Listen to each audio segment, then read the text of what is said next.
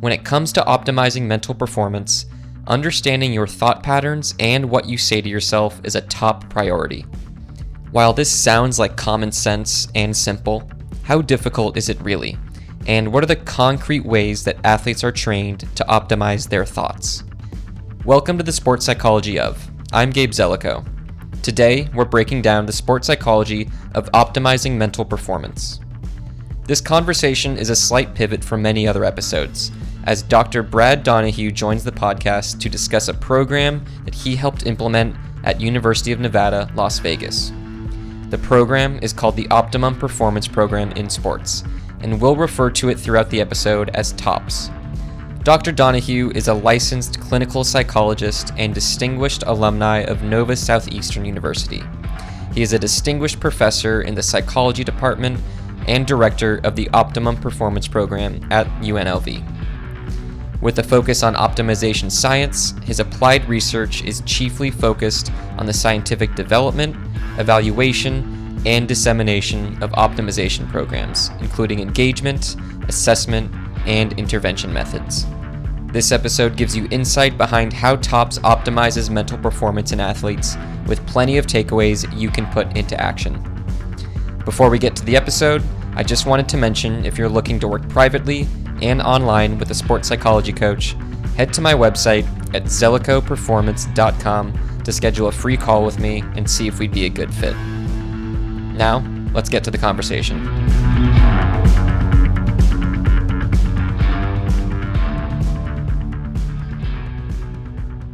All right, Brad, you've been in the field for so long now, and I want to take us back to how you got into sports psychology. Do you have a little story you can tell us or a moment? Yeah, I think most of us that go into the career with sports psychology, we've had a background in sports ourselves, and that's what happened with me. So I used to box very competitively and spent some time at the Olympic training centers. I went ahead and traveled internationally and with boxing and also at one point was ranked and won a national championship. So I was very, very competitive, but I've also had a lot of losses. As I think when you start to do amateur boxing, you're always going in these tournaments against very tough competition. Matches don't always work out for you and whatnot. So I've had some concussions too. And I think that's the reason why I really started to get into the field, with the adversity that any athlete goes ahead and experiences. Yeah, absolutely. And today we're talking about a program that can apply to anybody in sports. And it sounds like we're going to get into it, people outside of sports as well. And this is the Optimum Performance Program in Sports. And I was hoping you can just kind of introduce the general concept of this program. Yeah, well, the athletic director at UNLV that we were working with when I first started,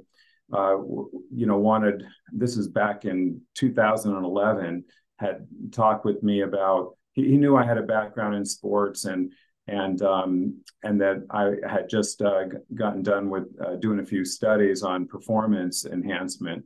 And so he was interested in, hey, could you apply that to mental health? You're a clinical psychologist. Maybe you could help us out. And, because we get a lot of the athletes getting referred over to campus counseling, but then because of the stigma, they don't want to pursue the programming. So you develop something.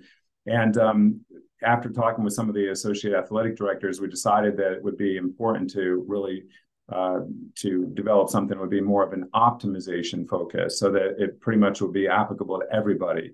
Everybody can optimize their performance in sports and life, and so that's what we really started to develop. So we took these kind of evidence-based, programs, and then we started to adapt them to make them really specific to athletes. We started to adapt them for sport culture, and it got kind of fun, and we started to be successful with it. Got a large grant from the National Institutes of Health to do at the time what was the first study with mental health with athletes that had been done. It was a randomized clinical trial, and we got some good results. Showed that implementing this program would lead to better relationships with coaches, teammates, and family. It's kind of like a family-based program. We involve, anybody that is a support system for the athlete into the programming. We had better mental health after the program as compared to campus counseling, and we also had better reductions of factors that would interfere with sport performance. So the program was pretty successful. But what it is it's kind of based on family behavior therapy, which is kind of like a program where you involve family and teach them about cognitive and behavioral skills that they can apply for not just life, but also like very specifically with sports, because that's the main reason why most athletes, at least that we were working with at UNLV, were pursuing programming. And what we did was we kind of looked at it like on a scale from non-optimal to optimal. And so we would say, hey, when you come in, we want to kind of move you over to the optimal side. And for everybody, you've got different skills that are relevant to how you think and how you do. And we want to adapt those skills to kind of, move them into the optimal scale. And they kind of dug that, that was kind of like a cool way of looking at it. We never brought up anything about mental health ailments or illnesses or problems or any of that stuff, even though they may have had, technically, some of those things. We just, really wanted to get them optimized. And we would show them kind of like a triangle too. And, that's very similar to cognitive behavioral therapy, where you have like each point of the triangle represents thoughts, actions, and and feelings. And Gabe, you're probably very familiar with that triangle. And normally you would say, well, those thoughts, actions, and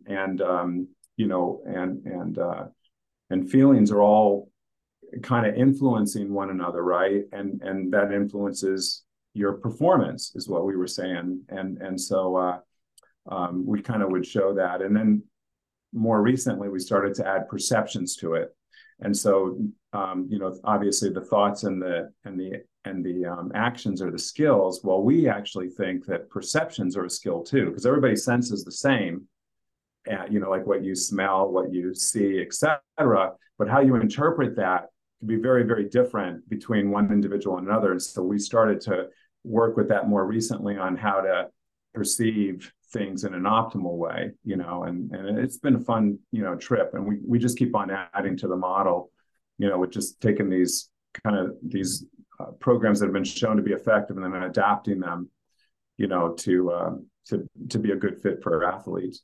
This could definitely be generalized to just performance domains. And you can say a performance domain is so many different things, like being in a relationship, being an athlete, being an employee, student, all these things. So I'm excited to kind of get to the meat of TOPS. And again, for everyone listening, TOPS is the Optimum Performance Program in sports. That's going to be what we're talking about today. And to kind of set the scene a bit more, we're talking about mental health a little bit in like adjacent to TOPS. And it sounds like one great feature of this program is it's just totally doing away with the stigma that a lot of people feel naturally when they're going to counselors and general therapy. But this gets rid of that stigma in a way that's really focusing on optimization, not any mental health stuff at the beginning or at its core.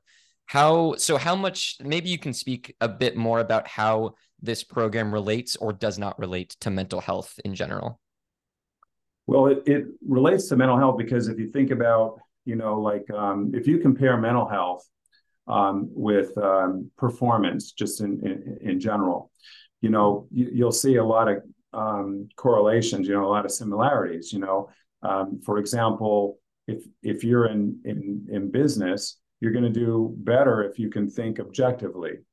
If you compliment people, if you compliment yourself and you think highly of yourself and kind of build your efficacy, those, whether it's business or if it's sports or, whatever the performance situation is, it kind of generalizes, and so like we look at it like, basically that we want to teach, our athletes or performers or business people that, if you can just kind of think objectively, but with a positive bent to it, that's always going to be, really a good thing. And then you just add things like empathy in there, and creating like value systems, with mindfulness and some of the other practices that that are out there that are amazing, and just kind of put it all together. You mentioned earlier that it's kind of like optimizing performance on a spectrum where might go from non-optimal to optimal. And I think of this similar in the mental health sphere of you don't have to be in at the bottom or the end of the spectrum where you have some mental health condition that is debilitative. You can be feeling fine or even be feeling good about yourself, but this is still a way to optimize and move further into the area where you're actualizing yourself and reaching your potential. Does that sound right? That yeah, from our perspective, absolutely. And like what we did was we started, it was interesting, with SMART goals. And as you know, like SMART goals are right, specific, measurable, they're going to be attainable, et cetera. And so what's fascinating is I know that when I was doing clinical psychology, you start to create a SMART goal for someone, and then and you spend a lot of time getting it just right, so that they can really focus really well on it. And those concepts are extremely important, but it does take a long time to get them going. And then if you have a death in the family or something major happens, the SMART goal kind of, is no longer relevant, and so you have to readjust them. So we came up with these things that we call dynamic goals, where basically we targeted 5 major areas, and we looked at mental strength and stability, sport, performance, slash physical activity, physical health. We looked at, relationships and gosh, what else? Work and school, and we thought that the athletes would have all those major areas that they would be focusing on, and then we would say to them, okay, so we want you to just go about life, and we want you to try to optimize it to the best of your ability, and then come back next week, and we'll talk about how you optimize each of those different areas. And there's no number of areas that you have to address necessarily, or to any extent. Just do the best you can, come back. And so they would come back, and then we would say, okay, what did you do to optimize your relationships this past week? And they would just write down something on a piece of paper, like maybe they talked to a stranger that they wouldn't normally do. And then we would, descriptively praise them, like exactly what we thought was really cool about what was going on. And we solicited that from them too, of course.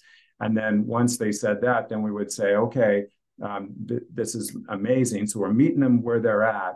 And then we would say, so I wonder, other athletes have said such and such, and we give them some new information perhaps, or we'd solicit that information from them, and we'd say, so given that information, is there anything, knowing that, that you would do any differently?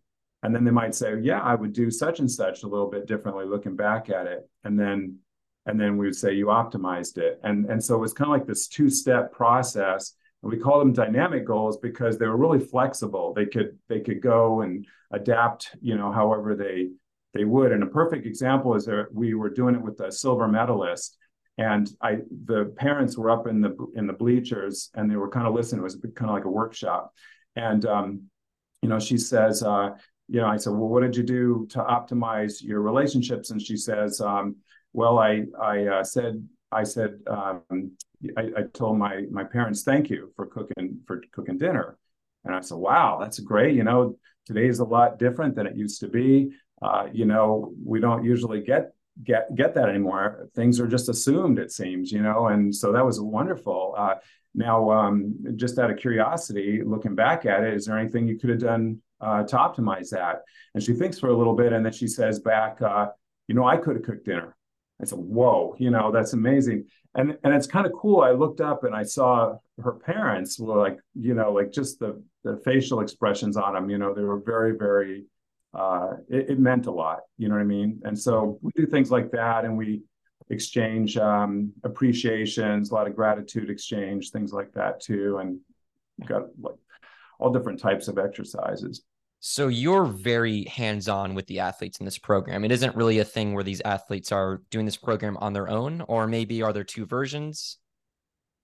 Well, we usually there'll be like what we call an optimizer that's working with the optimizee, which would be the person that they're actually meeting with, and so there's usually that facilitator, kind of showing the different skill sets, and then the hope is, of course, that they learn these skills and then they fade out Mm-hmm. and do it themselves. And we've recently started to explore it with teams, because if you think about it, if you look at mental health in the in our country, we know it's about the same between athletes and non-athletes, in terms of what those prevalence rates are. It's about 1 in 4, maybe even a little bit higher than that now, that of people that have a mental health disorder. And that would be most often a mood disorder like depression, an anxiety disorder, substance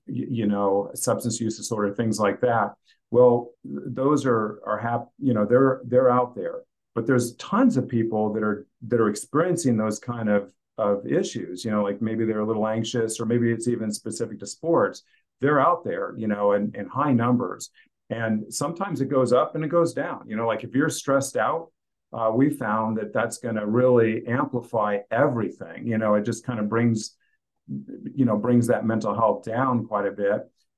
If you're not experiencing stressors, or you're able to manage them effectively, then we've seen that the mental health gets a lot better. And so we're trying to reduce stressors, give skills sets out to the people that we're seeing, and then they can go on and do it themselves, Mm-hmm. to maintain. Yeah, that's always the goal, where you can kind of get coached into a way that now you're doing it yourself. You don't need someone else to tell you how to optimize your mind and your thoughts. You're able to have those skills for yourself. Yeah. I also wanted to ask the optimizer, are they sports psychology practitioners? Are they mental health licensed practitioners, or is it both? Yeah, they're usually, it could be both. If they're addressing, if the person's coming in for mental health, then obviously that person has to be licensed. Mm-hmm. What we found though is that if we implement the program, like the people that were doing our when we did the NIH trials for the National Institutes of Health, the students that were implementing those programs, of course, they weren't licensed; they were students, and they were learning how to do the protocols, and they were doing them, fantastically. So like, because we're focused on sport performance as well as life performance, I think it's a lot to it depends on truth in advertising. Like if you're going to be working with the athlete on the performance, then someone that's trained in or certified in performance would do quite fine with the programming. If mental health is being addressed, so if that's the presenting concern, then the person really has to be licensed, even though they're still doing the program, just in case something Mm-hmm. should come up. So I want to talk about the really like applied part of this program. And I always like to wonder about how it starts. And I imagine it's not really different across sport domains. And I imagine you have some type of style that you kind of do something similar with everybody, at least in the beginning, until you can kind of understand the unique needs of each athlete or person that you're working with. So in general, do you have a kind of formula of how people start in this program? I know we kind of talked about the goal setting, but is that part of it? And is there anything else in addition? Yeah, when we first started to do the clinical trial at NIH, picture athletes were coming in. We had intramural athletes, club sport athletes, and then we had NCAA athletes, and they come in for various reasons, and so when they would come in, of course, we would ask them about their background in sports. We emphasized a lot of the positivity, that they had experienced. What brought them into sports? What do they love about sports? What was their passion about sports? And then we would say, what are your goals? What are you looking for? But we also added a lot of cultural aspects. We have these scales that we could assess for various types of culture, like sports culture, sexual orientation culture, gender culture, and we'd have a list of different types of cultures that that could be relevant, and then we would present that to the athletes and say, which of these do you feel you most identify with? And then they would tell us, and then we would implement questions that would be relevant to that. So, for example, if it was ethnic culture, we would say, hey, I see that your ethnic culture is very important to you. Tell me how. How is that a big part of your life?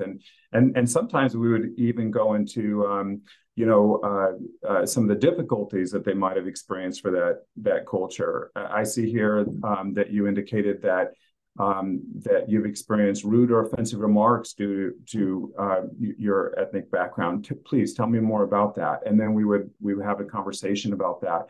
And so interestingly, the types of cultures that were being chosen to go over would depend on what the athlete's background was. So, for instance, when we gave a choice of all the different cultures that were available, we got about 7 or 8 of them.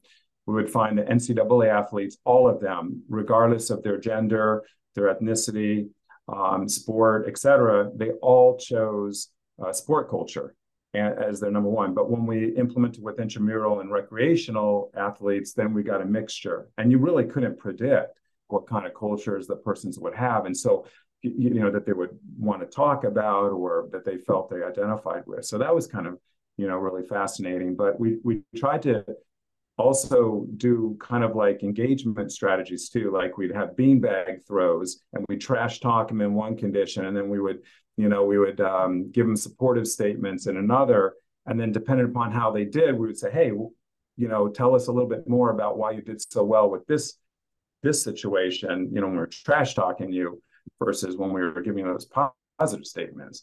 And then they would tell us a reason. We'd say, that's what we do over at Top. So we kind of figure these things out and then try to implement them. So it really starts off with that awareness piece, which is obviously important for the mental side of performing. Is you help these athletes understand what makes them tick, what they value, all this stuff, so that they can know how to optimize themselves in what they value in themselves the most. Yeah, we would take for instance, we have a list of non-optimal and optimal thoughts. And like a non-optimal thought would be like a pressure thought, like I have to do something, maybe I have to score a certain amount of points. And then we would go to the other side, and we would talk about like process-oriented thinking. And so we would take examples, and we would do that, and then we would do the same thing for like behaviors, and then we would actually do it for values. Like we'd have a listing of different values are up there, like integrity or hard work ethic, etc. And they would choose which ones that they felt were most relevant to them. And then we would talk about why. And then we would try to build off of those value systems. So we did a lot of that as well. Is it true for me to think of TOPS as basically just, okay, the core of this is optimizing non-optimal thoughts? Is there a lot more to it, or is that basically like, yeah, that is the core of this practice that can really optimize performance in general? Yeah, the walk away would be kind of like, as you go throughout a day, that you're really focused on different areas that are relevant to you. Like I mentioned before, the mental strength and stability, and the work and the school and the sports and the exercise, et cetera. And you would for those areas, you would just try the best that you could do to optimize the way you were thinking, the way you were doing things, and the way that you were perceiving things. And so for those 3 areas, you're just trying to do the best you can, and then trying to accept that, trying to say, hey, you know what, I did, today I went ahead and walked, like, let's say if it was not a non-athlete, today I walked, a mile, and I haven't done that in 5 years. And that was what I did that was optimal. And then, the person can think, okay, so then, the next day, what could I do to optimize that experience even further? oh, I'll just walk 1 mile and a quarter, and so you can kind of do that, but you've got to be satisfied with whatever you felt you did that was optimal. And we say it's you did the best you could do, given your resources that you had available, your skill sets, and the demands that were upon you. That given all that, you did the best you can. And we have a philosophy where we say you never miss a goal. It's just that another goal became more relevant at that time. And if you look at it that way, then there's no kind of regrets. There's no ill feelings that you have inside that you didn't accomplish something. And then of course we're trying to avoid outcome oriented thinking, like winning a gold medal or winning the race. We're really talking about the process as well. So we do a lot of things that are relevant to evidence-based practices. We just kind of put them together into like a standardized thing so people could kind of do it. Would you say optimized thoughts are usually in the present, objective slash positive, basically kind of that stuff, and not beating yourself up irrationally, not thinking, dwelling on the past or being anxious about the future? It's all about present, objective, positive thinking. That's exactly right. I mean, like we always talk about like doing things in the here and now and moving forward. And if you think about that, that inherently protects the confidentiality of the athlete or whoever the performer is. And because when we have those kind of discussions, you can now bring in other people that are support systems, and you don't violate or risk violation of anything that may have been something that was a concern that they didn't want to talk about. And so that's how, by the way, we were able to get supportive others involved. So we could have a coach in the room, we could have an aunt, on the telephone, and maybe we could have someone else on a Zoom. We could mix up those relationships, those supportive others, and they could all be in the room. And some know different aspects of the athlete, for example, about their life. But because we're going on the here and now, it's skill focused and it's moving forward. There's no risk really, or at least it's a heck of a lot lower, of someone saying something that could upset the athlete or maybe bring up something that they're not prepared to work on. And so that was kind of fun too, because we found in our studies that the more different types of relationships that we could involve in the programming, the better the outcomes. And that was for sports specific outcomes as well as like life outcomes. And I think that's important, so we want to get everybody communicating and on the same page. If you look at most programs that are existing, they're individually based, and I'm guilty as everybody, like we see that individual, but if you can bring in lots of different other people and get them on, it's better. So many studies show that. So we should probably be doing more of that. There's two things that pop in my head why that might be. One, that could be because of more social support buffers the effects of stress. So obviously doing that, you're going to be a better performer. But also I wonder if it's a part of lowering how important that athletic identity is and kind of bringing in other people to understand that, okay, being an athlete is part of my life. I still have family that's really important. They might care about me more as a person, not as an athlete. That could oftentimes lower anxiety, and really what it does is it lowers the frequency and intensity of non-optimal thoughts. Does that sound like a reason why it's really important to include everybody? Oh yeah, that's just perfect, Gabe. I mean, yeah, you obviously know this stuff. I mean, it's so difficult to think any other way, right? But if we can decrease the stressors in someone's life, they're a different person. They think more rationally. If you put anyone in a stressful situation, and athletes and performers, business people, when they get in those pressure cooker kind of situations, and they got a lot of things that they've got to balance, they're not necessarily skilled in everything. So it could really create a very difficult situation to have to master. So that's why we say that, listen, you can't accomplish everything in every different domain. Let's try to do as many as we can and just focus on what you're doing that you feel is optimal given your resources and your skills and the demands that are upon you. And if you look at it that way, it really removes a lot of the stress. So I think you hit it right on. And I think relationship building is huge. Like all it takes is a parent and a coach to disagree on something, and the athlete's kind of like in the middle, and automatically that's a major stressor. But if you bring them all together, usually it's fairly, it's a lot easier to solve. So awareness is again so important in everything that we talk about mental performance and mental health. So I wanted to ask you if there's any buckets of non-optimal thoughts that you can point us to. So obviously negative self-talk is a common one, and it's a really impactful one. And I think there's more subcategories under negative self-talk, but are there themes that you see in these non-optimal thoughts that you see in the tops clients that basically if we can improve awareness around these, then we'll be more well equipped to neutralize them? Yeah, well, I think there's so much research that's been done in that area. And I think that's what you're alluding to, is the idea that, like, certainly the shoulds and the musts. I must do this. I should do that. Then you've got your pressure statements like I have to. Well, that's kind of related, but let me think of some others. Like if I don't do this, coach is going to blank.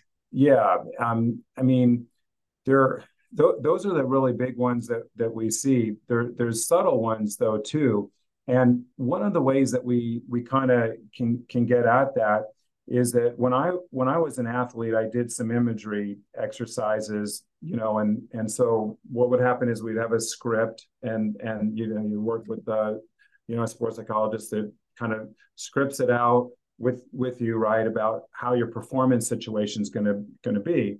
And the performance situation usually is most stressful is the competition. And so you have a listing of how it's going to be in the good way, right? And then you kind of imagine, that situation kind of going through it, right? And it's almost like if there's anxiety associated with that performance situation, if you do that enough, the anxiety goes down. We all know that. And what's interesting, though, we found we started to do that where it'd be more imaginal. And what would happen is when we had them do a thing called talk aloud, where you do the same script, you describe your performance situation going very well, and you've given all the cues as the provider or as the optimizer to you've developed it together. Here's my performance situation. I'm throwing out my left jab. It's going like rapid fire. I'm ducking down. I'm feeling strong. I'm smelling the sweat in the ring, and it energizes me. You think about those kind of things. But what we found is that, like, a lot of times what we thought we thought they would be having those kind of thoughts, but in actuality, when they were doing their imaginations, they're saying things like, okay, I think I can throw those jabs out. I better watch out because he can nail me. And if I throw that crossover right, I don't know what's going to happen, but I'm going to make it work. Things like that. And that's not optimal thinking. So when we had the talk aloud doing the scripts, all of a sudden we could identify those very rapid. So then what we started to do is we started just tell them what to say. So they would say, like, I think I can do it. No, you can do it. Say, I know I can do it. I know I can do it. Great. Keep going. And then they would do it. So we were correcting the script as they were going ahead and talking out loud. Then we started to do the perceptions, and that's where it got really cool. So that's when they would say, like, what are you smelling? I smell the chlorine, like a swimmer. I smell the chlorine. And what does it feel? How do you interpret that? It burns my lungs. No, it doesn't burn your lungs. It makes you feel aware that you're excited for today. I smell the chlorine and it gets me excited for today. Yes, it does. You're kicking ass. Go ahead, keep going. And we would have fun with it. So we started to develop these performance exercises where we take an optimal situation that they had recently experienced that was relevant to whatever they're anxious about or they haven't performed well in. And we said, give us the best, most optimal experience that you can remember. So we start there. And then we have them kind of just describe it in the first person, like I am doing whatever. And so now they're talking out loud. and they're saying the first person, the here and now. And if they go in the back, like they start talking about the past, we say, no, stay current. Oh, okay, I am doing this as compared to I did that, you know. So they're like looking at it as if it's they're experiencing it. And we just keep on flooding them with anytime they have a sense, we would have them shape that into some kind of perception that adds to their performance. And if you do it enough, and you do it in starting with an optimal situation, what happens is it takes away the anxiety. So now you can actually prescribe them to do that before they go to sleep. And so we call that in with nightmare disorders, you script out something that's really pleasant, right, before they go to bed. And then they go to sleep, and they're more likely to have to have pleasant dreams, right? So we started to do the same thing with the athletes going to bed with their performance. We would have them do the performance situation, and then they would fall asleep. So one day, by the way, we're doing it in a group, and this was swimmers, and the one swimmer says, I've tried imagery, and that doesn't work for me. And I said, oh, well, she says, I said, what happens with it? And she says, I get anxious.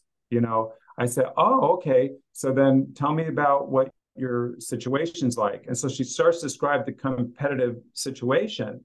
But when she started to talk about it out loud, it occurs to me that she's using all those words like you were alluding to, like I have to do this. And it got kind of tricky. So then we just did this exercise and stripped away the anxiety part of it, because now she's neutral thinking, objective thinking, and then have her redo it, and then all of a sudden it just eliminates that. But the perception stuff is the big one, where we can just tell them what to think. Like, I mean, Gabe, what would you say would be something that you would have someone would say if they were in a script and they're talking out loud about their performance situation? What might you hear? Can you think of any ones that? Yeah, I love going back to the objective neutral thoughts and not really attaching the emotion to it when you don't have to, because if you're attaching emotion to it, and we're talking about someone who's got performance anxiety and struggling, it's probably negative emotion. And Yeah. so really reeling that in order to stay neutral is one of the skills that I find most important, because that just seeps into your thoughts about everything, your evaluation of everything that you're perceiving, like you said. And I love that you keep talking about changing the way people perceive what they're sensing. So all the information coming in, because it really is, everything comes back down to perspective, because based on your perspective is going to be how much anxiety you feel or excitement. So I really come back to that as the bedrock, which is why I was just nodding my head for like 4 minutes straight there and everything that you were talking about. Yeah, sorry, I get so passionate about it because it gets so fun when you do these things, and but yeah, you're spot on to it. And it's just really interesting because we went from the objective thoughts, like I am throwing that jab twice, I smell the sweat in the ring, right? That's very objective, and that's better than, I'm feeling a little bit, queasy as I'm throwing this. I mean, anything that negative that pops into that script is not good. So you think like the objective is the best, right? I'm throwing that jab twice. I'm smelling the sweat in the ring. So we just went one step further because they started to do the objective, but then we started to do the perception adjustment, and that's where I'm throwing that jab and it's firing out, and I'm feeling strong. I'm smelling the ring, and I smell the sweat. It makes me just know that I've been working my ass off. Like everything that they would say that's objective, we end it with the perception that would be like, kicking it, like bringing it up and a lot. So it was kind of cool. How long would you say typically it takes for an athlete doing this training until they're kind of doing it themselves and they only need to really check in with the optimizers? So maybe how many sessions, how many weeks of training until this athlete is almost self-sufficient in optimizing their thoughts on their own? Well, it takes a while, just like all of us. And sometimes, they might get it, and then a stressor hits them, and then you see them kind of abandon some of the things that, which is so ironic, right? Like that is so common that they Yeah. have athletes have this toolkit that is so great for managing stressors, anxiety, and then it bubbles up the stress and anxiety. And it's funny how a lot of people just kind of stop doing what they should do. So yeah, it's funny that I'm assuming you see a lot of athletes kind of come back to you, or you need to remind them like, hey, you still are just we're just going back to the same stuff that we've been doing this whole time. Yeah, I mean, we went through a lot of work to try to get the intervention programs, the different performance programs, as we call it, you know, optimize themselves. And then, but just like every program that's out there, there's nothing that's going to just do the job for everybody in all situations. And so there's a little bit of teasing it as you go along. There's certainly the ups and the downs that come in, but generally speaking, you see those downs happen a lot less as it goes on. That's the hope, I think, for any program. I wanted to ask you about the motivational sandwich. Can you speak Yeah. about that real quick? Yeah, so the motivational sandwich is that, like, we did some research where we randomized uh, um, track athletes to different conditions before they ran. And in one condition, I'll just throw out a few of them. We would stand above them when they were doing their calisthenics. This is at UNLV with the cross country, and we would say, we would first give them a list of different motivational statements, and they would circle the ones that they felt were most motivating. And so we started off the trials by, like, hey, you're going to dominate today. You're the definition of speed, And then we started to do instructional statements to keep them objective thinking, because they were having such negative thoughts. They were saying, like, she looks strong, she looks tall, I don't know that I can beat her, stuff like that. And so then we started to teach them the objective thoughts that, something like a coach would say, Yep. run with your hands loose, go ahead and run through the finish line, use your diaphragmatic breathing, stuff like that. And then we started mixing them up. And conceptually, it makes sense. Like, if you give a motivational statement prior to an instruction, it gets the mind more absorbing and concentrating on the instruction. So you're going to dominate, run with your shoulders dropped, right? And so there's the objective statement. But then we thought, well, after they say the instruction, if we have another motivational statement that comes after, then it's rewarding them for saying that. So the preparation is, you're going to dominate. I'm going to drop my shoulders when I'm running. I feel fantastic, something like that. And then we started to do these, kind of like just multiple motivational sandwiches. And we tried them out, like, where they would listen they would listen to a CD, like in their headphones, where we would just keep on having those things go continuously. Sometimes we shouted out at them. Sometimes we mixed it up, where we would see just instructional versus motivational and instructional. And we started timing them to see which was the best. So the best was the motivational sandwich, the one, Yeah. motivational, instructional, motivational. And it was better than instructional only, but that was pretty good. And we did some where they had white noise, like they would hear in the headphones, shh. And that, of course, had a deleterious kind of impact. But yeah, so that's how that came. Wow. Why I love this is, so you get the first motivational statement, and I think of that as priming the brain for, okay, this is important to me. And then you get the instructions. And what I think of that as is empowering, where you feel a bit more optimistic and hopeful and confident, because hopefully you're getting good instructions that you think, yeah, this is definitely going to make me more efficient or optimizing my performance. And then when you pair that with another motivational statement, now that's even more effective to at least get your energy flowing throughout your body and really executing that instruction to a T. So I really like this motivational sandwich. Do you find this a common effective tool with athletes? Yeah, without a doubt. And what we found is, interestingly, is that different athletes, I mean, it seems to make sense, right? Different athletes get motivated by different statements, different words. Words do matter. And in motivation, they're incredibly important. And so we started to do these other studies where we took different types of categories of motivational words. So, like, some would be like animalistic, like I'm a tiger. I'm a cheetah, stuff like that. And then we'd have other ones that would be spiritual, God shining on me. And then we would have, maybe the aggressive ones, like I'm going to dominate, I'm going to kick ass, stuff like that. And if you give a bunch of people those and ask them to rank them, you'll see a lot of times you can't predict Yeah. which things are going to motivate them, right? And so what we do is we have some fun with it. We give out these motivational categories and we have them rank them, and then we'll give them out in a team. And then we'll take two people. We'll say, hey, who are two of you guys that are really know each other really well, and you like each other? And then we say, so what did he put as his number one?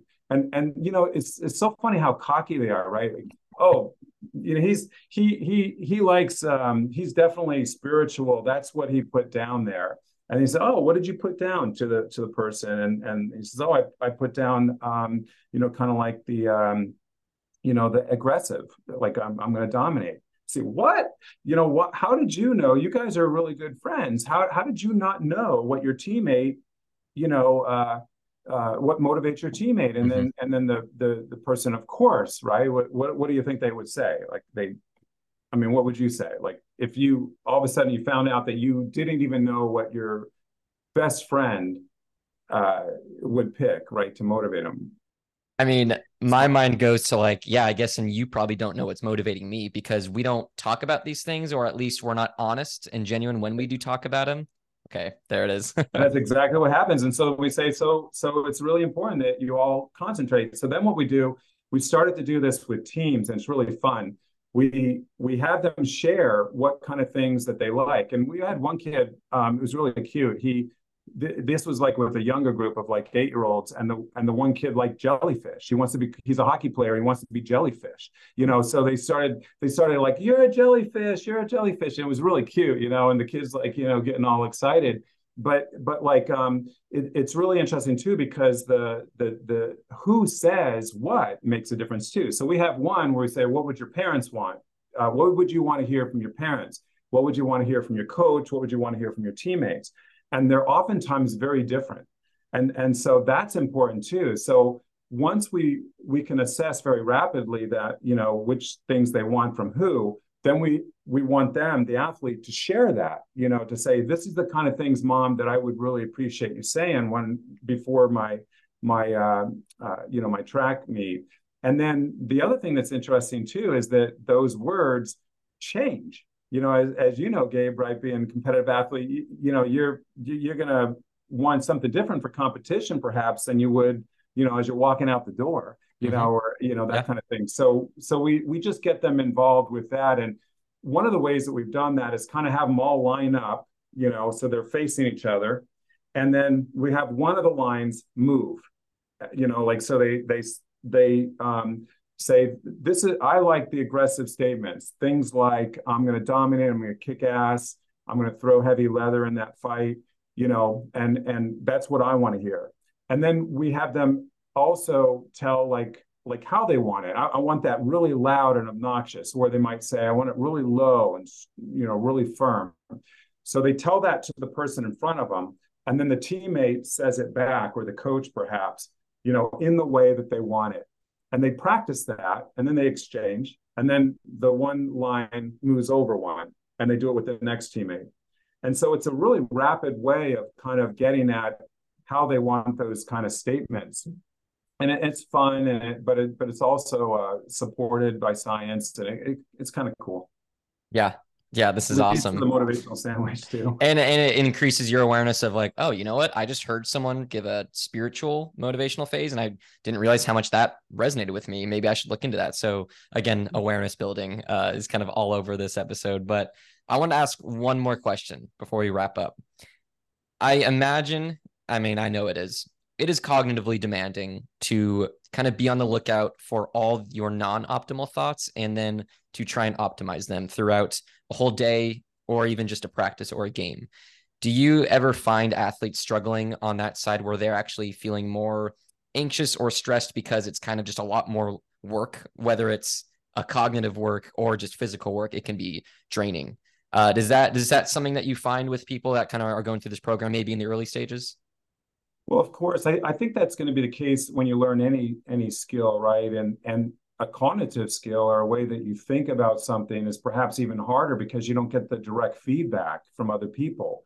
Like even in the way that we talk, our social skills, we get immediate feedback. We're immediately reinforced by the other person, and or punished, potentially, right? But when it's your thoughts, you're the only one that really knows what those thoughts are, and so you're always going to get a delayed feedback. And so that's why I think it helps to go to a professional, who's especially someone that's trained in sports or business or whatever the setting may be, that kind of knows the situation a little bit and then gets the person to be able to talk it through so that their thoughts are now out on the table, and then they can kind of see what those patterns are and they could start to make the adjustments. And I think that's true of all of our different disciplines, which in sports psychology, I mean, it's been very powerful. I mean, I've talked with many people that don't do sports psychology, and they talk about how our effect sizes are pretty strong. Our studies indicate that the interventions that we're doing, the preventions and just the performance programs, they're very powerful, generally speaking, and I think that's because they make sense. I think athletes, business people, like people that are performers, they want to know, okay, how am I going to measure this? How am I going to see if I'm doing better? And that kind of thing. So I think we're all onto something. The different types, self-acceptance and commitment therapy, big one, mindfulness, the cognitive behavioral therapies. I mean, my God, we're really, standing pretty strong in the field. So it's kind of fun, but yeah, this TOPS program is kind of like taking a lot of those things, putting them together, and then trying to standardize it in a way that that can make it so that it's it's more palpable. Like it's more I should say more that like just kind of bring the excitement to it. I think we all do that. Yeah. I think you're doing wonderful work. This is an awesome program, and I loved kind of getting into the weeds of it. I think a lot of people are going to take away a lot of different things from this episode of ways to optimize their thoughts, or at least a different way to think about their thoughts in general. So thank you so much, Brad, for coming on and talking shop with me. Please kind of talk about where people can reach out or any website, social media you want to share. Yeah, I mean, the easiest way, we've got some videos that people can watch that my students did a fantastic job called topscience.com with 2 P's. Topscience.com, and there's also really cool results from our research that we did where I don't know exactly what you call them, but you look at a video with some athletes, and it kind of has like a query or a statement about something that's relevant to the research that's applied, and then you flip that over, and then it goes to the answer of what you could do. So they're really practical, and they're on there as well, and hopefully they could take advantage of them and really appreciate it. And Gabe, that was fantastic. I really appreciate all the questions. They were very insightful, and yeah, obviously it's nice to do an interview with someone that really knows the field really well, been trained by the best and whatnot. So yeah, cool. Appreciate it. And I'll have all those links in the description there, so they're just a click away. But Brad, thank you again for coming on, and hope to talk to you soon. Absolutely. Stay up to date with the podcast by following The Sports Psychology Of on your podcast platform, and see short highlights from every episode on Instagram.